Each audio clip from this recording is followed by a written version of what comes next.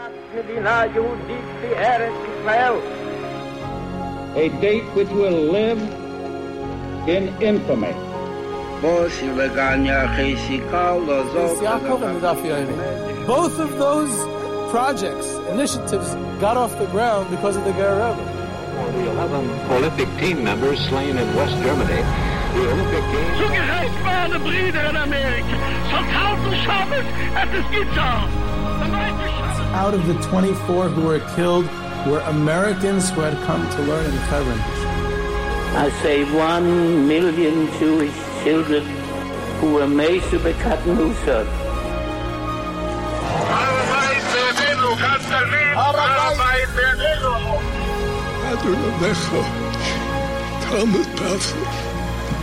Whoever heard such beautiful words?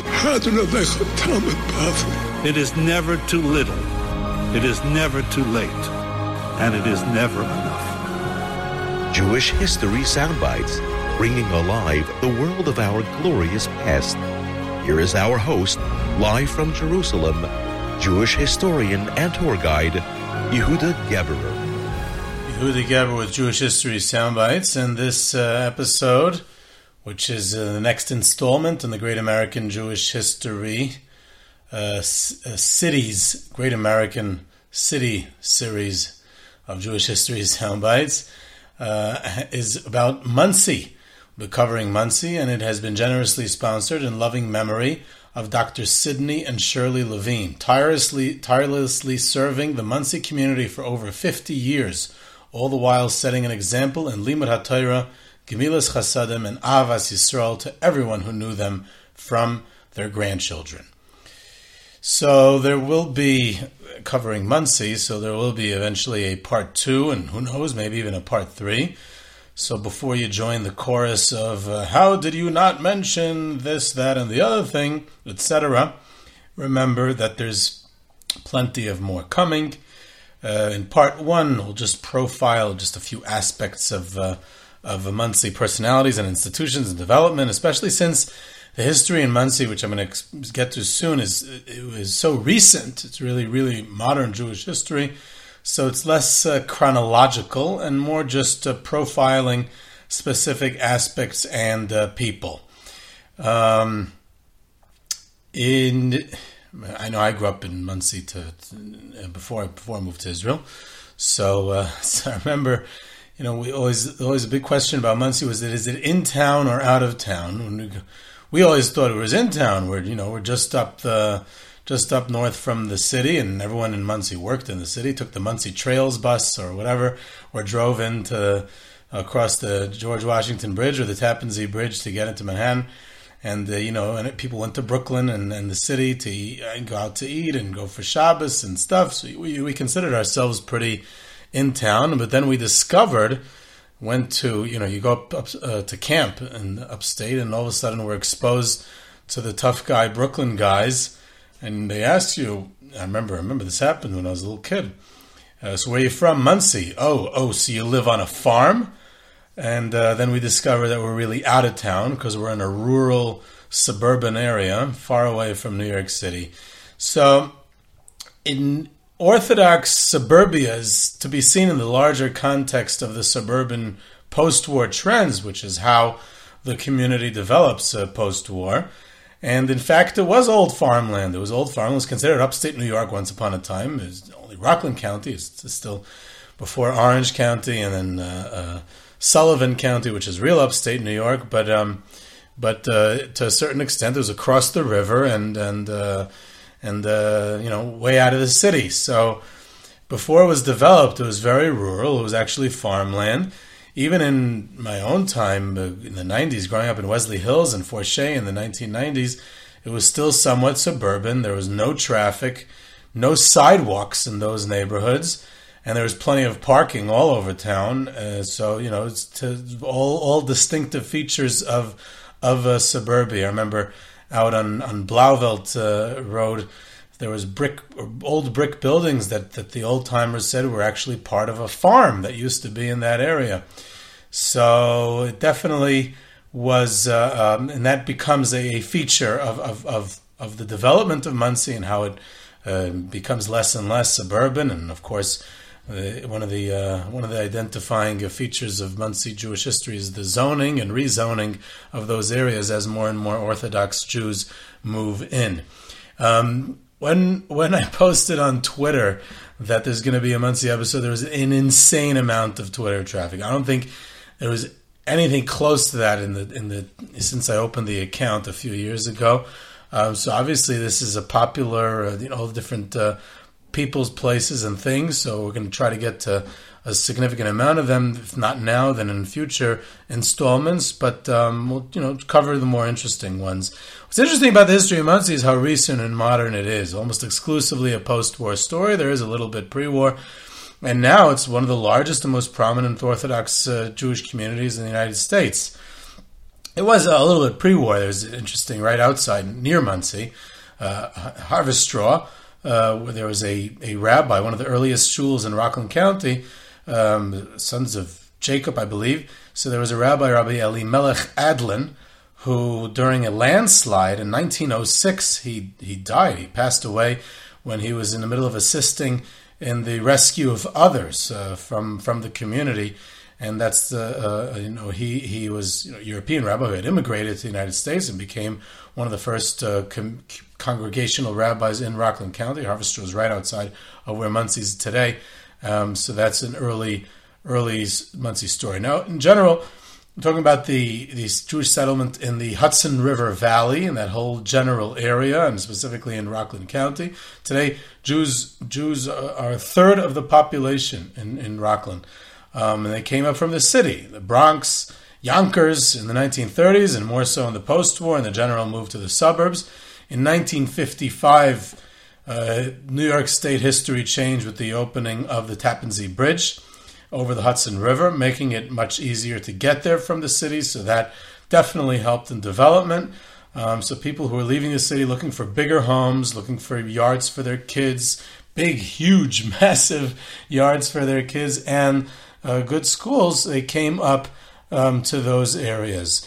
But for the record, Nyack, which is again another place in the outskirts of Monsey, one of the first shul in Rockland County was in Nyack, the Sons of Israel in 1891. The Jews were peddlers and small-time shopkeepers and merchants during that time. And it's situated across the river from Westchester, where there was plenty of Jewish communities dotting the landscape in Westchester who had also left the city. You even have not far across the river in northern Westchester, you have near Peekskill actually, is Mount Kisco, which is fascinating, the Nitra community. Mount Kisco, also a post-war phenomenon, which is not far from Bear Mountain, another Monsey, kind of a Monsey location. It's part of growing up in Monsey, and of course West Point, which is, if you grew up in Monsey, then West Point has to be part of your itinerary on your Chol Hamoed trips. But it's part of, in general, that area, the Hudson River Valley, part of American history in general. It's where Benedict Arnold was supposed to meet Major Andre and to surrender West Point to the British. The Treason House is right outside Monsey, a very historic place, a center of Revolutionary War history. In fact, there is a Revolutionary War cemetery smack in the center of Old Monsey, right there.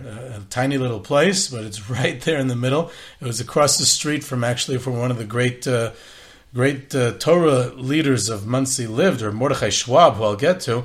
And in fact, he would himself go pick up the garbage that had been dropped there in the Revolutionary War cemetery, because he felt that it would be a Chil Hashem, a desecration of God's name, if right in the middle of a Jewish neighborhood and there was garbage left in the revolution, such a historic Veterans Revolutionary War cemetery. So he would clean it up. He himself would go down, or Mordechai Schwab, and clean up the garbage there, it's really right there, right next to Beis Shraga, the yeshiva in Monsey. So there's historical significance in the area, and if you looking over if you stand in West Point, you look over one of the places. I remember we used to go and overlooking one of the areas where those old cannons are, and you're overlooking the Hudson River, and it's absolutely gorgeous. The whole valley is open in front of you in the mountainous area, and it's beautiful, and you can almost see J.P. Morgan going with his yacht up from his city estate on Fifth Avenue, going up to where he had his place in Westchester and the Revolutionary War and all that. It's a center of American history as well. So as far as the Jews are concerned, it's definitely unique. Most cities that we cover in this series of Great American Jewish cities are either areas in and around New York City, either neighborhoods and suburbs of New York City, or other major United States or Canadian cities which developed a Jewish history over time as well. And here we have a suburb of New York. It's not a major city, and that somehow it evolved into a major Jewish and Orthodox center. Monsey in the Orthodox context is not limited to the place called Monsey. It includes Kaiser Village, which is Vizhnitz, smack in the middle of Monsey. It includes New Hempstead, Wesley Hills, Suffern, Spring Valley, Chestnut Ridge, today even New City and Airmont, Pomona, who knows? Maybe one day even Nanuet will be considered part of Monsey as well. A few other towns and villages in the area. So everything in Monsey is all about zoning and getting the zoning, and each village has their own zoning. It's officially the town of Ramapo, not even Monsey. Monsey's not incorporated. We'll get to that also. There was a prominent non-Orthodox Jewish history in the area, conservative, reform, and unaffiliated, very prominent in and around Rockland County. It was a Reuben Gittleman school, Solomon Schechter school.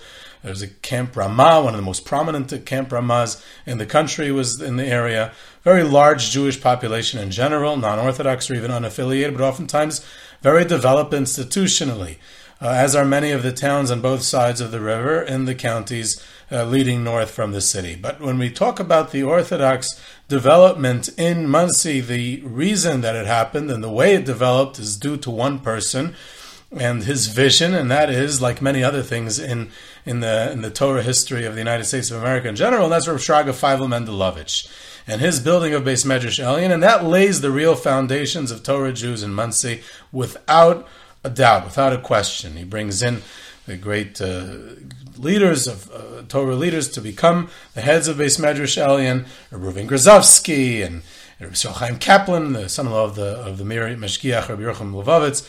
He brings it to the Mashgiach and Beis Medrash Elyon, and Rav Shraga Feivel Mendelovich's influence is seen beyond just Beis Medrash Elyon, although that was his main contribution. He had many other things as well, some of which I'll get to.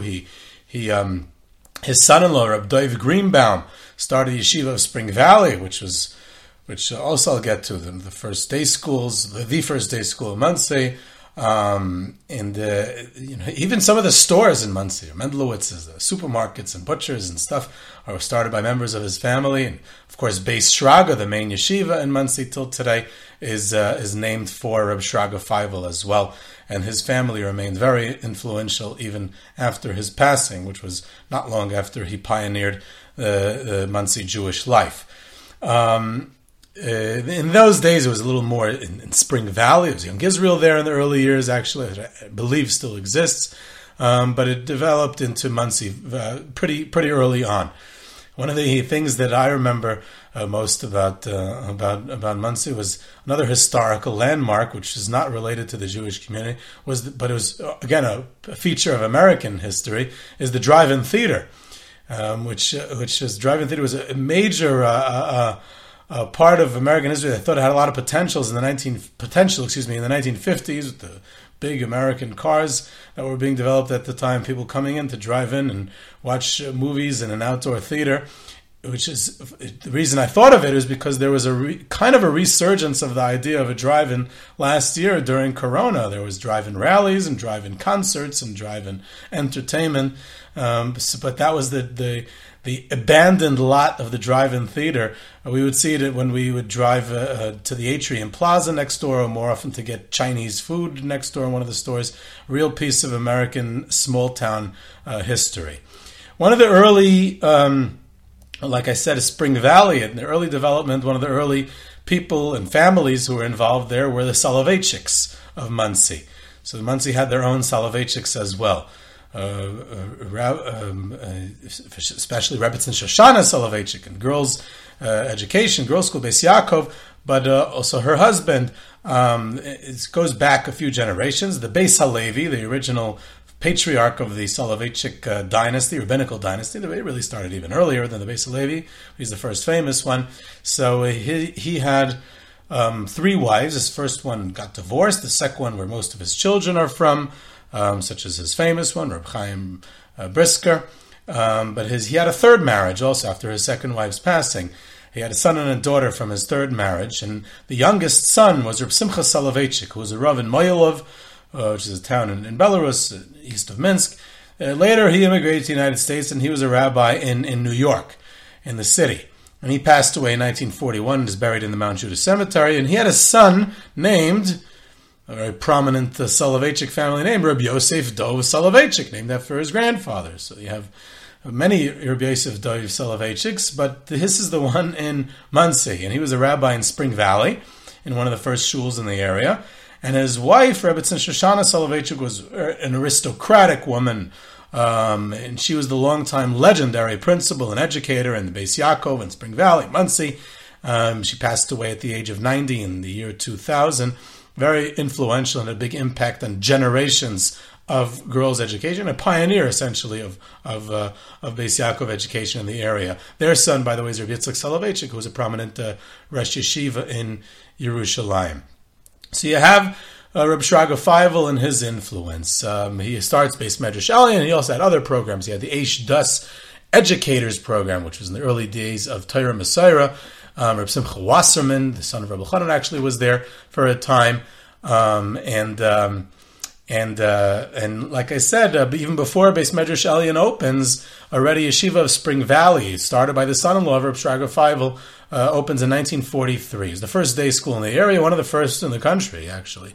In 1943, Yeshiva Spring Valley started in the basement of Rabbi Soloveitchik's synagogue, who I just mentioned, with just a few students. Until then, everyone had gone to public school, and they had to canvass the locals to send their children to the day school.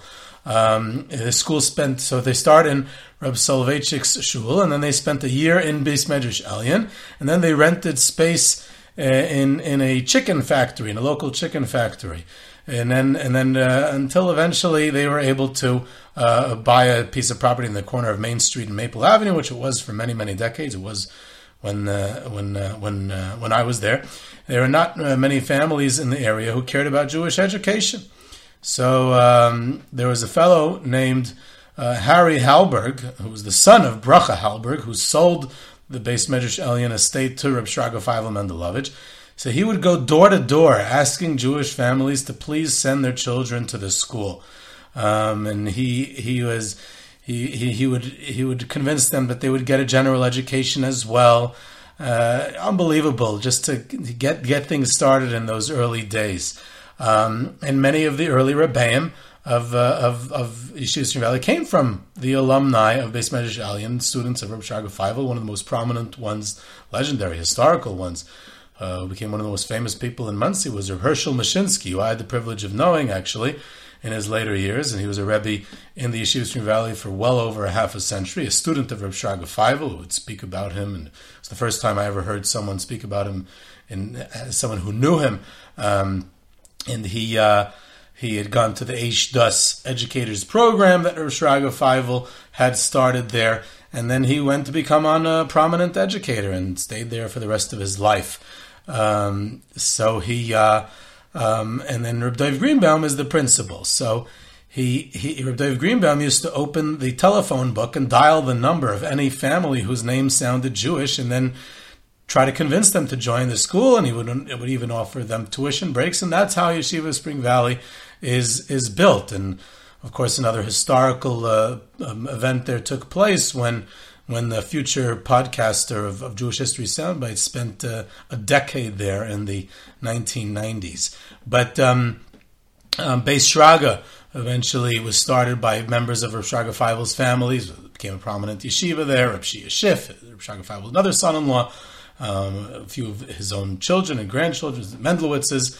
In the same area, there was another historic shul, the Beis Yisrael Shul, who's the rabbi there, who was I believe a Holocaust survivor, Nassim Horowitz, who was one of the elder poskim of of Monsey for many years. I used to daven there at the 8 o'clock minyan on Sunday morning, and they would give out l'chaims then after davening.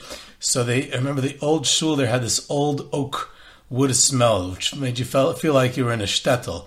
And it was right across the street from Beis Medrash Elyon in Yeshiva Spring Valley, right down the block from Beis Shraga. This is the center of Old Monsey. So we get back to Beis Medrash Elyon and how that began. And I have to thank my good friend Srili Besser for sharing a bunch of stories with me and in articles that he's written about Beis Medrash Elyon and the Old Monsey of those times, and allows me to encourage me to quote from and cite what he's written on the topic. So thank you, Srili. Now the Beis Medrash Elyon didn't just build a yeshiva; they built the original bungalows, kind of like little houses for the first kollel residences in U.S. history. These were the first kollel families who had their own homes, which was part of Shraga Feivel's vision. He had been the principal in Torah V'das for many years, and he believed that the Torah V'das out in Williamsburg would provide Shomer Shabbos balabatim, laymen. And he decided at some point that it's time to move it to the next level, a real yeshiva which would provide rabbis, Rosh Yeshiva, Paiskim, big Talmidei Chacham, and he chose Monsey. He wanted it to be out of town, and he bought the estate. He brought Reb Reuven Grozovsky, the son-in-law of Reb Baruch Ber, the Reshiva Kamenetz, to become the Reshiva Beis Medrash Elyon. He brought Reb Yisrael Chaim Kaplan, the son-in-law of Reb Yochum Levavitz, to be the Mashgiach. He brought his own product, Reb Gedalia Shor, from Torah V'das, to become one of the heads of the yeshiva as well. And then 40 American students from Brooklyn and the Lower East Side to create the basis of what would become the premier yeshiva of America at that time. One of the early members of the kollel was a fellow by the name of Reb Eliezer Lauer. He and other members would sometimes donate some of their meager kollel checks back to Beis Medrash Elyon, which was a cash-strapped institution at the time, going through difficult financial straits. And when Reb Eliezer Lauer would donate it, it would always be a random number. And he was asked why he gave such funny numbers. Why couldn't he round it up or down? He said he would calculate the minutes he wasted that month and return the equivalent amount that he felt that he owed back to the yeshiva. And some of the alumni of Beis Medrash Elyon during those early years was Rav Simcha Shostel, who went on to become the head of the kollel in Beis Medrash Elyon, and his two sons, prominent Rosh Yeshiva today, studied there as well. Rav Donen Garisher was the son-in-law of Reb Reuven Grozovsky, and later became the Reshiva Beis Medrash Elyon. Rav Moshe David Steinwurzel, Rav Matel Weinberg, Rav Yaakov Moshe Kalevsky, Rav Hershel Mashinsky, who I mentioned before, Rav Shmelka Taubenfeld, who was a Galicia Belz Chassid and Holocaust survivor who became a close student of Reb Reuven Grozovsky. So it's really bringing different worlds together as well. Of course, Reb Hirsch Goldworm, Nosson Sherman from Art Scroll, Bisrael Belsky, the late Rosh Yeshiva Torah V'das, and more and more. Professor Aaron Twersky, the Munkatcher Rebbe, the current Munkatcher Rebbe. And the idea was to create a senior yeshiva like Torah V'das, but more serious and older and higher level, no general studies, etc. But that with the combination that Reb Shraga Feivel felt was an ideal in Torah V'das, which was combining the Lithuanian Torah style of Torah study with together with the warmth of Hasidus. And it flourished in the 1950s and 60s. Unfortunately, it closed in the 1970s, but then it reopened a few years later by Reb Reuven's son-in-law, Reb Donen Garisher, and his son later opened a branch of Beis Medrash Elyon in Bnei Brak. The yeshiva custodian for many years was a fellow named Johnson. Rabbi Yisrael Chaim Kaplan, who was the Mashgiach, was still immersed in the world of Mir, which he came from, and he saw some students huddling and talking once on a fine November day in 1963. So he asked what happened. So they said, Kennedy was shot. So he said, who's going to be the president now? So they said, Johnson. So he said, amazing, I just saw him 10 minutes ago. And he couldn't believe it. So that's a Beis Medrash Elyon story. This Reb Shmuel Shmelka Taubenfeld that I mentioned earlier, he eventually had his own shul in the area for many years, which continues till today in Monsey, Beis Medrash Charedim, and other local institutions that grew out of Beis Medrash Elyon as well.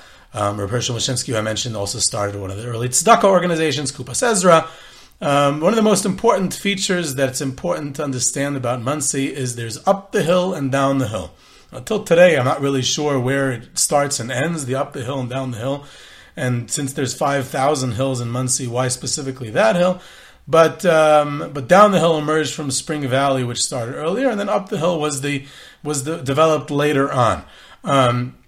So now now we have the distinction of Beis Medrash Elyon and other institutions, and we know that there's the up the hill and down the hill. Now I'm going to profile for a few minutes of some other famous Monsey personalities and other institutions. One of them, unforgettable, was a fellow by the name of Ronnie Greenwald, and also his brother actually lived there as well, Dr. Yaakov Greenwald, who was one of the early religious psychologists in the area. But Ronnie Greenwald, who came to, he's really a fascinating story in his own right, and not just limited to his Monsey activities, but he lived there from early on in Monsey, and he redefined what Askanas is, what activism is, education, initiative, leadership, and he was very active in the Soviet Jewry, involved in the release of Natan Sharansky and Anatoly Sharansky back in the 1980s. He negotiated the release of Jewish prisoners around the world. That became one of his main projects in some very harrowing situations and in dangerous countries. Suffice to say that he's a story of his own, but in the Monsey context, he was responsible for the building and sustaining of many of the local institutions, including pioneering endeavors in girls' education, handicapped, special needs, kids at risk, whatever that means, and as that term came to be developed and take on new meanings, abuse victims, he was a pioneer in that respect as well. And of course, with the long time, he was very close with the beloved representative in the House, the congressman for what everyone in Monsey loved for many years, Ben Gilman, who was the son of Austrian Jewish immigrants who served the district in the House for 3 decades. So what an interesting aspect of Ronnie Greenwald's activism is relevant to my trips to Europe. One of his rescue missions, which brought him to Lithuania, which ostensibly was for another Jew held in captivity, he discovered books and Sifrei Torah in tatters in a basement of a monastery in Vilna. And the first book he opened belonged to Rebbe Meir Bloch, who was his Rebbe in Telz. So he rescued them and sent them to shuls around the world following restoration, and others he buried in a plot right near the Vilna Gaon in the Vilna Jewish Cemetery. One of the most prominent individuals who graced his presence in Monsey for many years was Rabbi Yaakov Kamenetsky, and he sort of retired in his old age. He left Torah V'das, but he didn't really retire because he became even more active when he moved to Monsey. He moves there from Williamsburg and he's quite old and is already the late 60s, early 70s, and he moves out of Williamsburg to Monsey, one of the greatest Torah leaders to have ever resided in the town. He acclimates himself to Monsey areas. I remember reading a story about how it was Halloween night, and locals, it was mostly non-Jews in the area, had come to trick or treat, and one of the people in Rabbi Yaakov's house was going to explain to him what trick or treating is and what Halloween is. So he should know how to react and how to respond. And then Rabbi Yaakov said, Halloween, I'm all prepared. He knew all about it, and he and his wife had Pekalach all prepared to give out to the trick-or-treaters, have them ones who would be anticipated them coming. All the local rabbis and lay people sought out his advice. He oversaw the opening of several of Monsey schools and yeshivas and institutions. Till today, the flourishing of Torah institutions of all kinds, and many of them are to his direct credit, and he oversaw their opening and initial stages. I actually just heard another story just a week ago from someone who was accompanying Rabbi Yaakov Kamenetsky when he was walking out, and he was already older, and he was leaning on him. It's difficult for him to walk, and he said, where are you going? And he said, I'm going to pay my electric bill and his gas bill, whatever, his utilities. So he said, I'll go pay them for you. You can stay home. So he said, what do you mean? It's a mitzvah to go pay a debt. So I'm going to pay my bills. It's a mitzvah. I want to do it myself. And he lived out on Saddle River Road, which eventually his house became the Gerish Stiebel. I remember the Pnei Menachem, or Pinchas Menachem Alter, the Ger Rebbe, his Levaya was they had a hookup. I'm sorry, not his Levaya, it was in Yerushalayim, but they had a live hookup to his funeral, which I remember also from growing up in 1996. People would come to Rabbi Yaakov's house from all over seeking his sage advice, and in his later months and years, he lived up to his reputation as he was known as Chakima de Yehudoi, the wise man of the Jewish people. I remember Rabbi Wein telling me saying how he guided him against many detractors of his when he opened his school, Sharei Torah, and then he opened his shul, Beis Torah. He had general studies in this school, and he had a smicha program in the school, and he had all kinds of people who were upset, and that was part of the up the hill, down the hill politics of those days, and Rabbi Yaakov Kamenetsky backed him up and helped him open the institutions, the Torah institutions that he did. And such was with many Monsey institutions of that time. Another prominent individual who lived there at the time was Reb Mordechai Schwab. Reb Mordechai Schwab was the younger brother of Reb Shimon Schwab, the older brother of Reb Moshe Schwab, who was the Mashgiach in Gateshead. So he had come from Frankfurt and studied for 3 years in the Mir Yeshiva in Poland, and later 7 years in the Kamenetz, a close student of Reb Baruch Ber. I actually remember him in Monsey. I met him several times. As a young child, I even held the door open for him when he arrived at some event, and that was my first-hand experience with someone who was like a big tzaddik or whatever. So that left an impression on me personally as well. And he was the mashgiach at Beis Shragi. He was very sweet and modest, a beautiful smile, sense of humor, and yet he was also a very serious Bal Musar. In fact, I heard a story from someone related a story to me that his father had this fellow who told me the story. His father had his a relative of mine had attempted to send Reb Mordechai Schwab. He knew him from Frankfurt. He knew the family from Frankfurt. He was a Yeki. He had already settled down in New York City, running away from Hitler and the Nazi regime in the 1930s. And he attempted to assist Reb Mordechai Schwab when he was stuck in Japan to get him a visa to the United States. His visa did not work out. It didn't materialize, and Reb Mordechai Schwab ended up in Shanghai with the Mir Yeshiva. But he attempted to save him. So many years later, when they were living in Monsey, so he once brought his daughter to shul on Hoshana Rabbah, to the shul where Reb Mordechai Schwab davened, and his daughter wanted to receive a blessing after davening on Hoshana Rabbah from Mordechai Schwab. So he asked Mordechai Schwab if he could come over to the ladies section, to the edge there, and he said, "Can you give my daughter a blessing?" So he said, "Of course. It's to the granddaughter of the one who tried to save my life and send me a visa. So how can I refuse?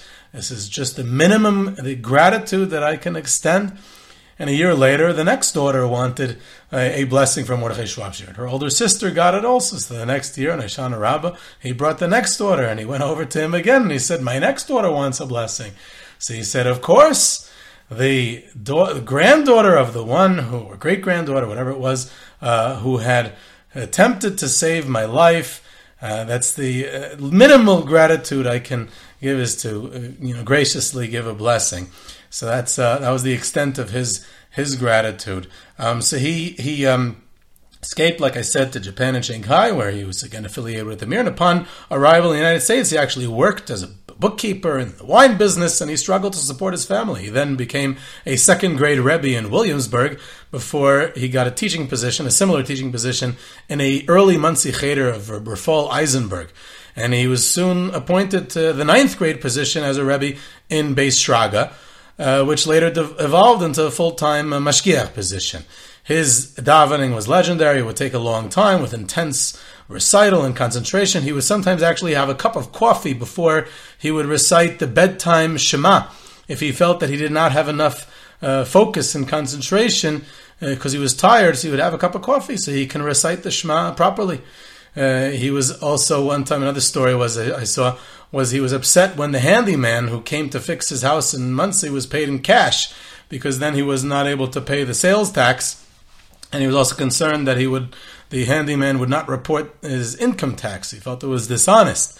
Like I said, he would pick up the garbage in the Revolutionary War cemetery across the street from his house. When he left the hospital shortly before his passing, he sent a box of candy to all the nursing staff to express his appreciation. To a certain extent, he was seen as the successor to Rabbi Yaakov Kamenetsky as the senior rabbinical figure in Monsey. He convinced many Monsey schools to add the study of the Sefer Chafetz Chaim and Shmiras HaLashon to their curriculum, and he later considered that the greatest accomplishment of his life. So it's a pretty incredible accomplishment. One of the suburbs of Monsey, one of the nearby towns, as part of Monsey history, is the town of New Square. When the Skver Rebbe, Rabbi Yaakov Yosef Twersky, wanted to leave Williamsburg, New York City, and to get out in 1954, they bought this piece of property and then eventually it started to become populated in 1956. They incorporated it as a village in 1960. They even had their own mayor. A fellow by the name of Matis Freisel became the mayor in 1961, and he ran unopposed in every election until his passing in 2015. So he has the distinction of being one of the longest-serving mayors in the history of the United States. So the idea of starting this little shtetl, really, to talk about Skver and the dynasty and New Square and the town and the Skver Rebbe, the previous Skver Rebbe, and I think it's a nice piece of history on its own, but it also has its relation to Monsey, and many of the overflow, many members have eventually moved into Monsey itself, so it's definitely a part of history. Especially we would walk, when I was a kid growing up, we would walk over an hour on Simchas Torah night to participate in the Hakafis of New Square. So that was something that was part of it. And I remember we went to the Simchas Beis HaShe'eva on Chol Hamoed Sukkos, and we would see this young teenager Skvera Chassid named Lipa Schmelzer singing at the Simchas Beis HaShe'eva before he was famous. So it definitely has a Monsey history there as well. In fact, the Dayan of New Square, Moshe Neuschlis, who was ostensibly the Dayan of New Square, he was the respected senior Paisik from Monsey and many Monsey rabbis for decades. He was an Oberlander, a Hungarian Jew who survived the Holocaust and later built up a following in New Square and Monsey. Right, speaking of the Hasidic presence in Monsey, we come to Vizhnitz, or Mordechai, or Matala Hager. We have to do a Vizhnitz episode about the dynasty one day, but specifically in regards to Vizhnitz in Monsey. So the Rebbe, after escaping the Holocaust with his family, his father, the Reb Chaim of Vizhnitz, and his brother, the future Vizhnitz Rebbe in Bnei Brak, they lived before the war, of course, in Grossvardian, and they escape across the Romanian border to Bucharest, and then they return. He returns to Grossvardian after the war, where he teaches Torah to young refugees, but he soon goes ahead and marries the daughter of the Skver Rebbe, Rabbi Yaakov Yosef Twersky, in Bucharest, in the capital.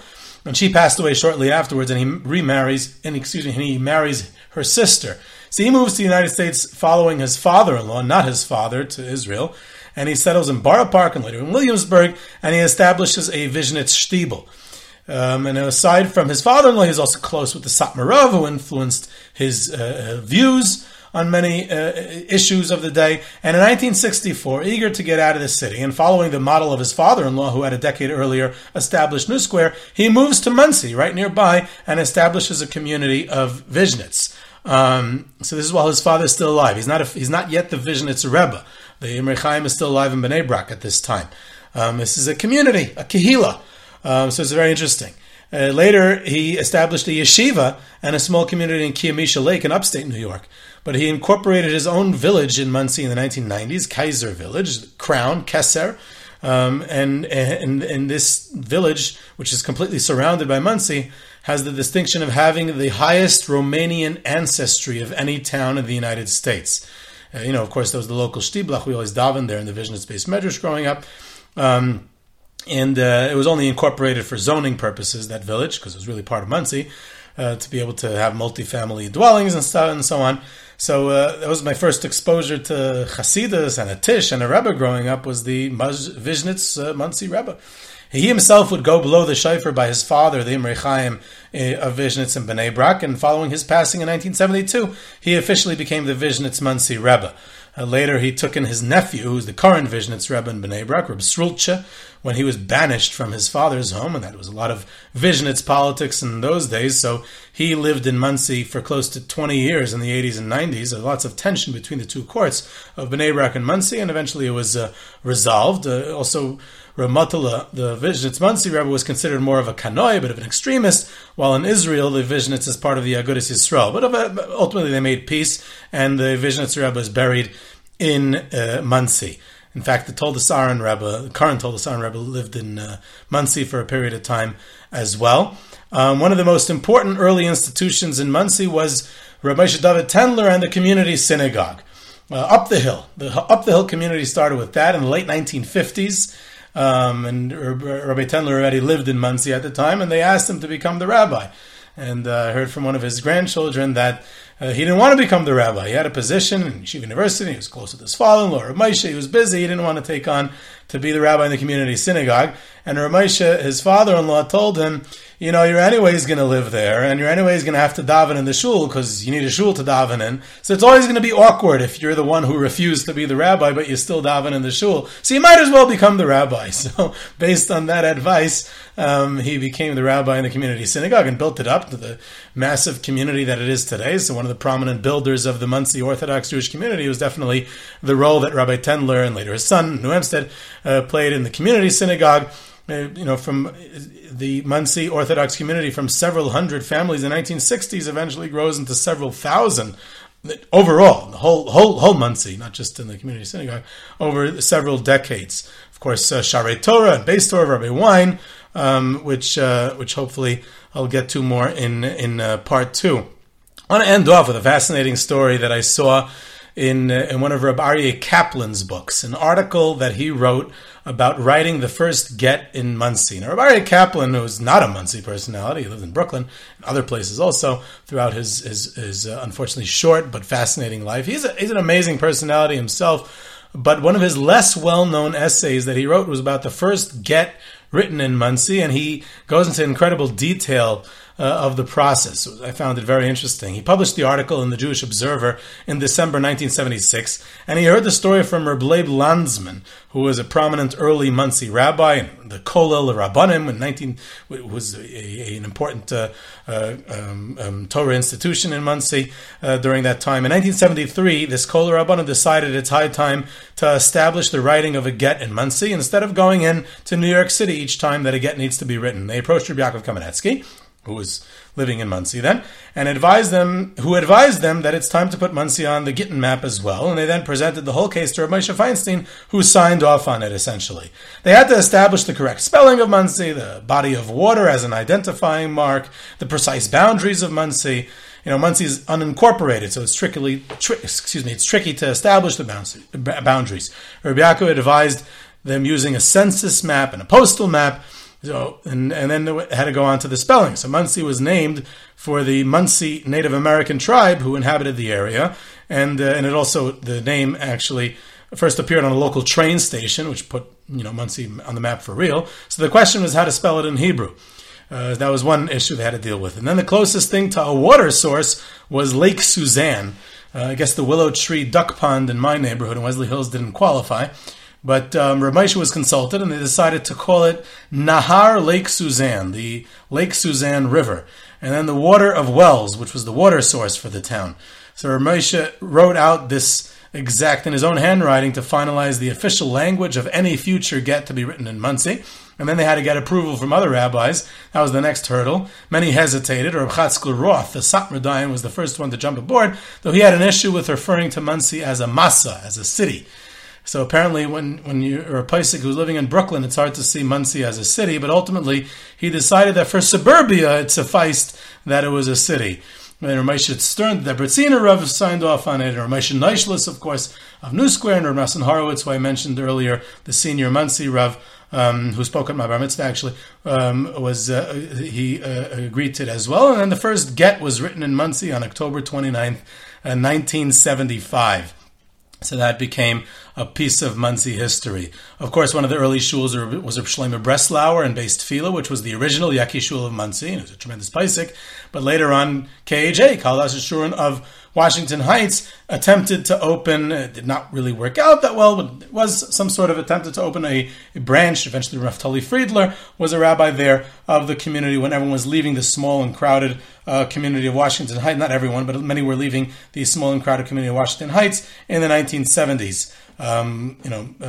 Monsey's kind of close to Washington Heights area, right across by the George Washington Bridge and up into New York State. So we'll hold it there for now. We'll keep the rest for part 2 and maybe part 3, and be in touch with me for sponsorships about that if you're interested in getting different aspects of Monsey history covered. This is Yehuda Geber with Jewish History Soundbites. You can reach me at yehuda@yehudageber.com for questions, comments, sources, tours, trips, sponsorships, and lectures. You can subscribe to Jewish History Soundbites on Podbean or your favorite podcast platform. Follow us on Twitter at JSoundbites, and I hope you enjoyed.